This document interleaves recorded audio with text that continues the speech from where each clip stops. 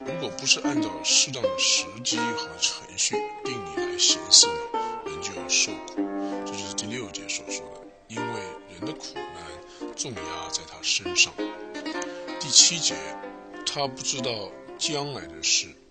因为将来如何，谁能告诉他呢？无人有权利掌管生命，将生命留住，也无人有权利掌管死期。这场征战无人能免，邪恶也不能救那行邪恶的人。在第6节里面所提到，人的苦难重压在他身上，因为人不知道将来会发生什么事，也不知道这些事情要以什么程序来发生，包括了智慧人在内，所有的人，这边用他不知道将来会发生什么事，他指的是所有的人都不知道将来的事情是怎么样，什么事情在什么时候会发生，照什么程序发生，他都不知道。智慧的人呢，他不离开王的面前，遵守王的命令，他就能够因此逃脱王的愤怒。而那邪恶人呢，却会遭到苦难，有重担压在他身上。第8节，无人有权利掌管生命，将生命留住，也无人有权利掌管死期。这场征战无人能免，邪恶也不能救那好行邪恶的人。第8节，所罗门王提到一件事情，就是没有人能够使他的生命留住而不去世，而他死的时期呢，也是他不能掌握。这场征战呢，每一个人都要面对，都要参加，而且结果都已经知道，都是会死的。所罗门王用这件事情，人必须面对死亡，逃脱不了这场征战，来说明，邪恶呢，也不能救那好行邪恶的人，好行邪恶的人逃脱不了他所要受的刑罚，像他人都要面对死亡这场征战一样，逃脱不了。虽然有可能他暂时用狡猾的计谋逃离王的愤怒，逃离刑罚，但是终究是会遭到惩罚的。第9节，这一切我都见过，也专心考察日光之下所做的一切事。有时这人辖制那人，令人受害。第9节，所罗门王说，在从第1节开始，他所观察到的智慧人能够辨明时候和定理，那么就能够不离开王的面，而且服从王的命令而逃脱王的愤怒。而行邪恶的人呢，则逃脱不了王的惩罚。这一切所罗门王说他都见过了。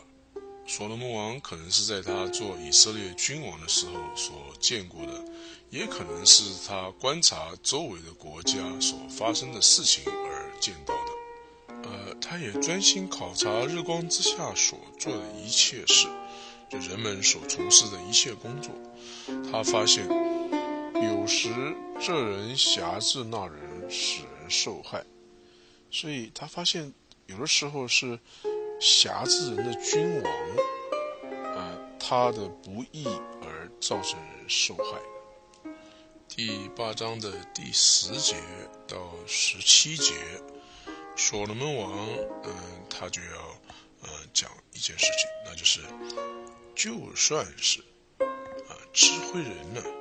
有智慧人，他虽然在第1节到第9节说他能够逃避王的愤怒，但是呢，他说就算是智慧人呢，也不知道神的作为，所以智慧人的智慧呢，还是有限度的。第8章第10节，我见恶人埋葬归入坟墓，又见行正直事的离开圣地，在城中被人忘记，这也是虚空。在第10节，所罗门王见到一件事情，让他认为是没有意义的，那就是神执行他自己公义的方法呢，有的时候真是像谜一样。他见过呢，恶人受到埋葬，归入坟墓。在他生的时候呢，他能够进入圣地，在当时呢就是圣殿，是一个宗教神圣的地方，崇高的地方。而他死的时候呢，有一个很好的埋葬。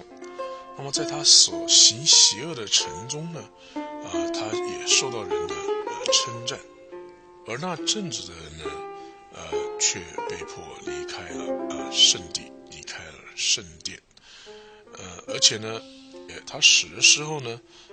也被他所居住的那个城的人忘掉。像这种神执行他自己公义的方法，人看来是是非不明，在所罗门王看来是像谜一样，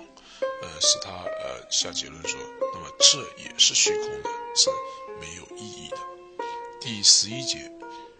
因为断定罪名不立刻施行，所以世人满心作恶。因为常常是这样，因为这个作恶的人呢，不管是君王的刑罚或是上帝的惩治呢，有的时候不是立刻就执行的。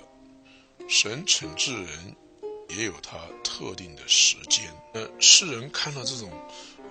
恶人行恶不受刑罚的这种情况呢，所以世人的这个心里呢就充满了恶行。这里所说的充满恶行，就是心中有许多的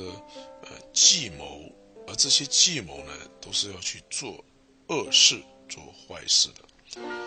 这种情况呢，是普世的人都是一样。像是君王，如果君王行恶，神如果不立刻惩治他呢，他就心里产生出更多的计谋要来做坏事，使得他的百姓受到伤害。而他的君王的部下呢，以及他的百姓呢，也是同样的情况。判断罪名没有立刻执行呢，他们的心里呢就充满恶行，心中呢充满了各样的计谋，而这种计谋呢都要是去行恶。第12节前半段，罪人虽然作恶100次，倒享长久的年日。在这里所罗门王说，这个因为断定罪名不立刻施行，所以世人满心作恶。那有的罪人呢，他虽然作恶100次，这是一种文学上的形容，是说他行了许多的恶事，倒享长久的年日，也就是说他虽然做很多恶事呢，却活得很久。12节下半段到14节，然而我准知道，敬畏神的，就是在他面前敬畏的人，终究必得福乐。13节，恶人却不得福乐，也不得长久的年日，这年日好像影儿，因他不敬畏神。14节，世上有一件虚空的事，就是义人所遭遇的反照恶人所行的，又有恶人所遭遇的反照义人所行的。我说，这也是虚空。12节的后半段到14节是一句很长的句子，那么12节的后半段跟13节呢，是一个介绍第14节的一个子句。第12节的后半段，所罗门王说，虽然他知道，也就是说他相信这个教义，那就是敬畏神的人呢，还是比较得到好的好处的，是比作恶的人要好的。因为他说敬畏神的，就是在神面前敬畏的人呢，终究必享福乐。13节，恶人呢却得不到这种福乐，而恶人呢也得不到在世上活得很久的年日的。而且恶人活在世上的年日呢，像是影儿一般，就这样过去了，虚虚的来，毫无意义的，留不下任何的贡献或者是对世人有什么帮助，或者对他自己有什么益处，这样白白的活了一生。为什么呢？因为恶人呢，他不敬畏神。有关于这种教义呢，所罗门王在12节的后半和13节，他说他是知道的，虽然他知道，他也相信。但是在第14节，所罗门王说，他却看过例外的例子。14节，世上有一件虚空的事，就是义人所遭遇的反照恶人所行的，又有恶人所遭遇的反照义人所行的。我说，这也是虚空。像这种例外的情况，神有时候在例外的情况之下，让义人所得到的却是恶人所应受的惩罚一样。有的时候呢，神也在例外的情况下，让恶人得到了义人所应该得到的奖赏。在世上发生这种事呢，所罗门王认为是虚空的。在某些特殊的情况呢，神他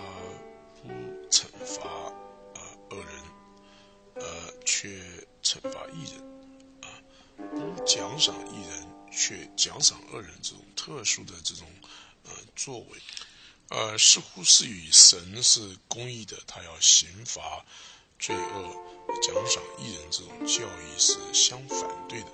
这种行为呢，所罗门是认为是谜一样，人不可能了解，而他认为是虚空的。在14节，所罗门王用虚空这个字来开始，在14节的结束呢，他也是用虚空这句话来结束，表示这件事情呢是虚空的。因为有这种例外的情况发生了，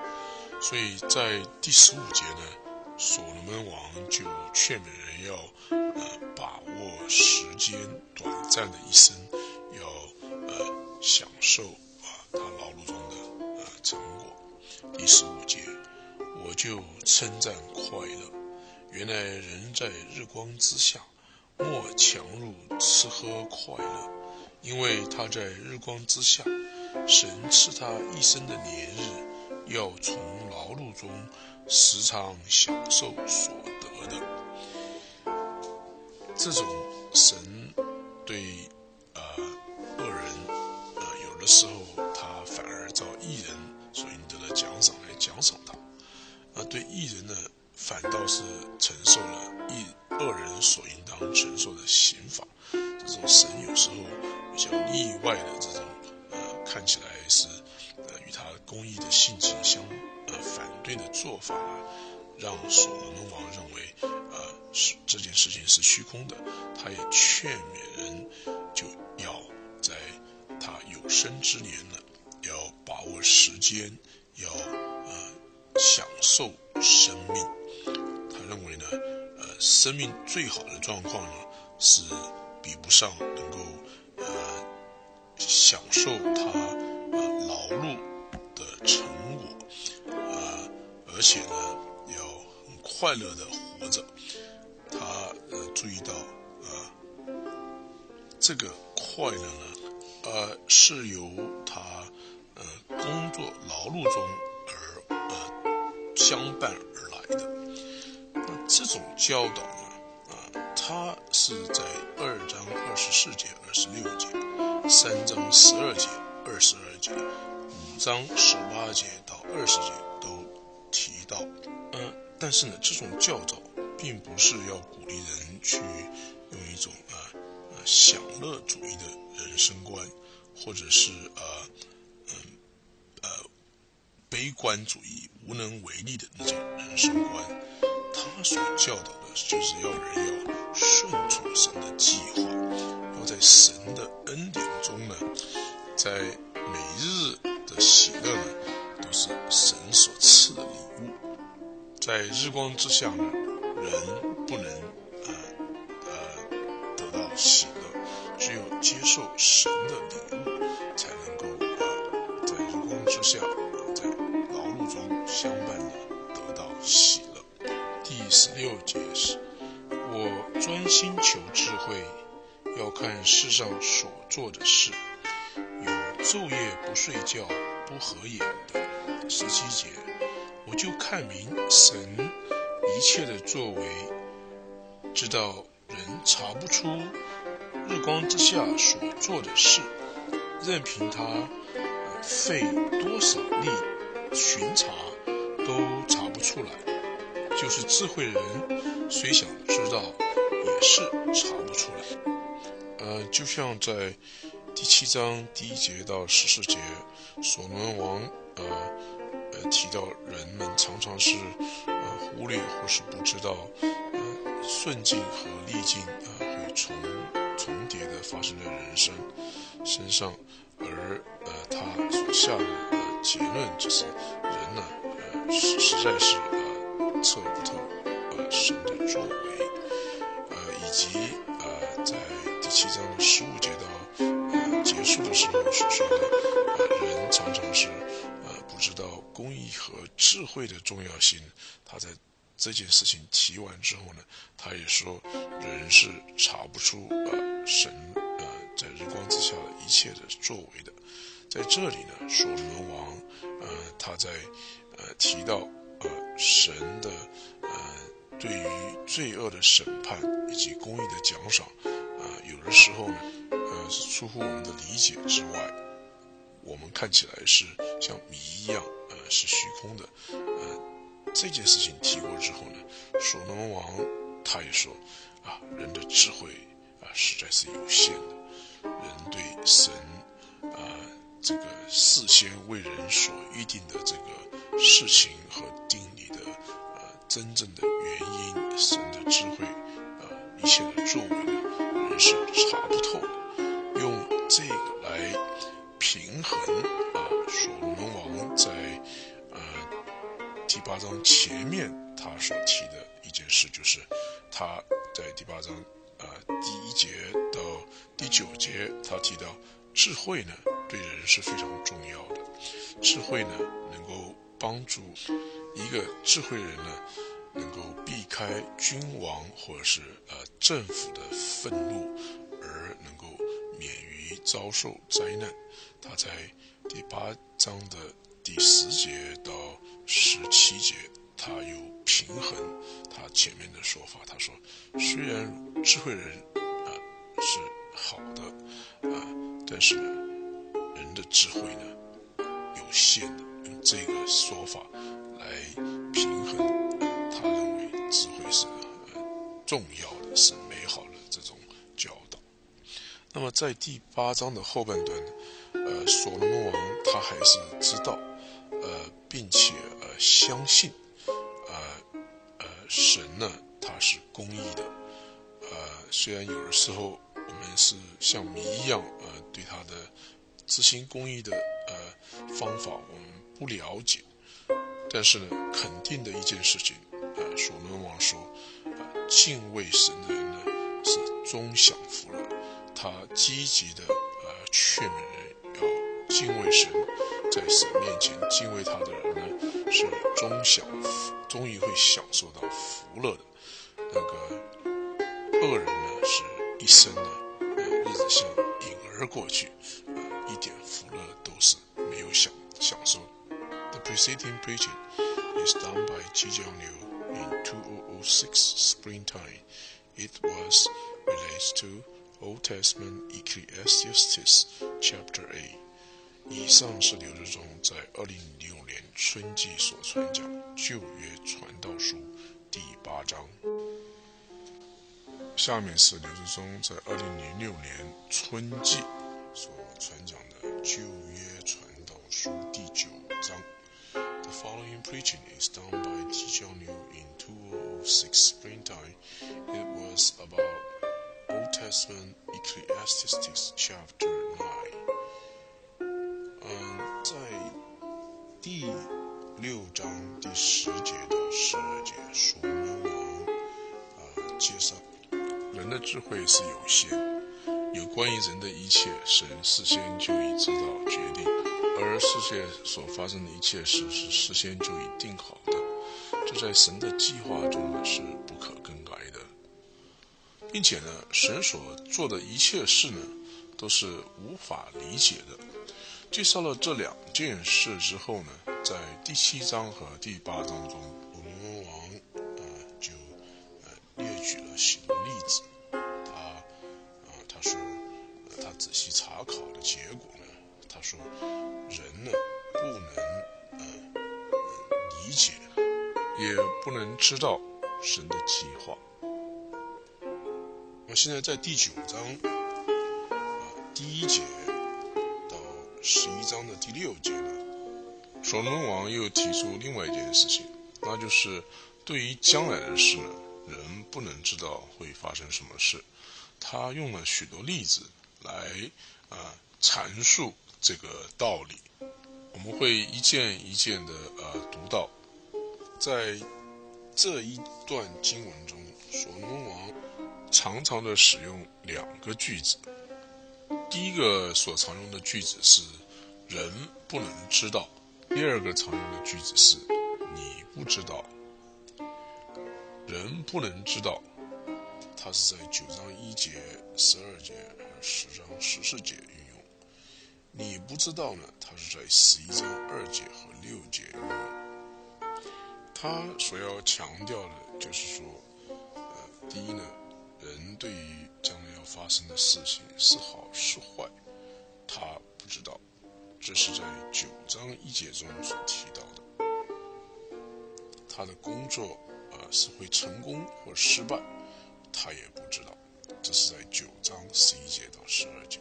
还有11章2节、6节。所以呢，他先提到这个没有人知道，或者是你不知道，来作为他的一个要论述的事情的一个起头然后我们如果朝这个方向来看呢，对这一段经文就比较能够掌握它的意思。在9章的第1节到第10节，所罗门王说，没有人能够知道将来要发生什么事情。现在我把9章1节到第10节念一遍。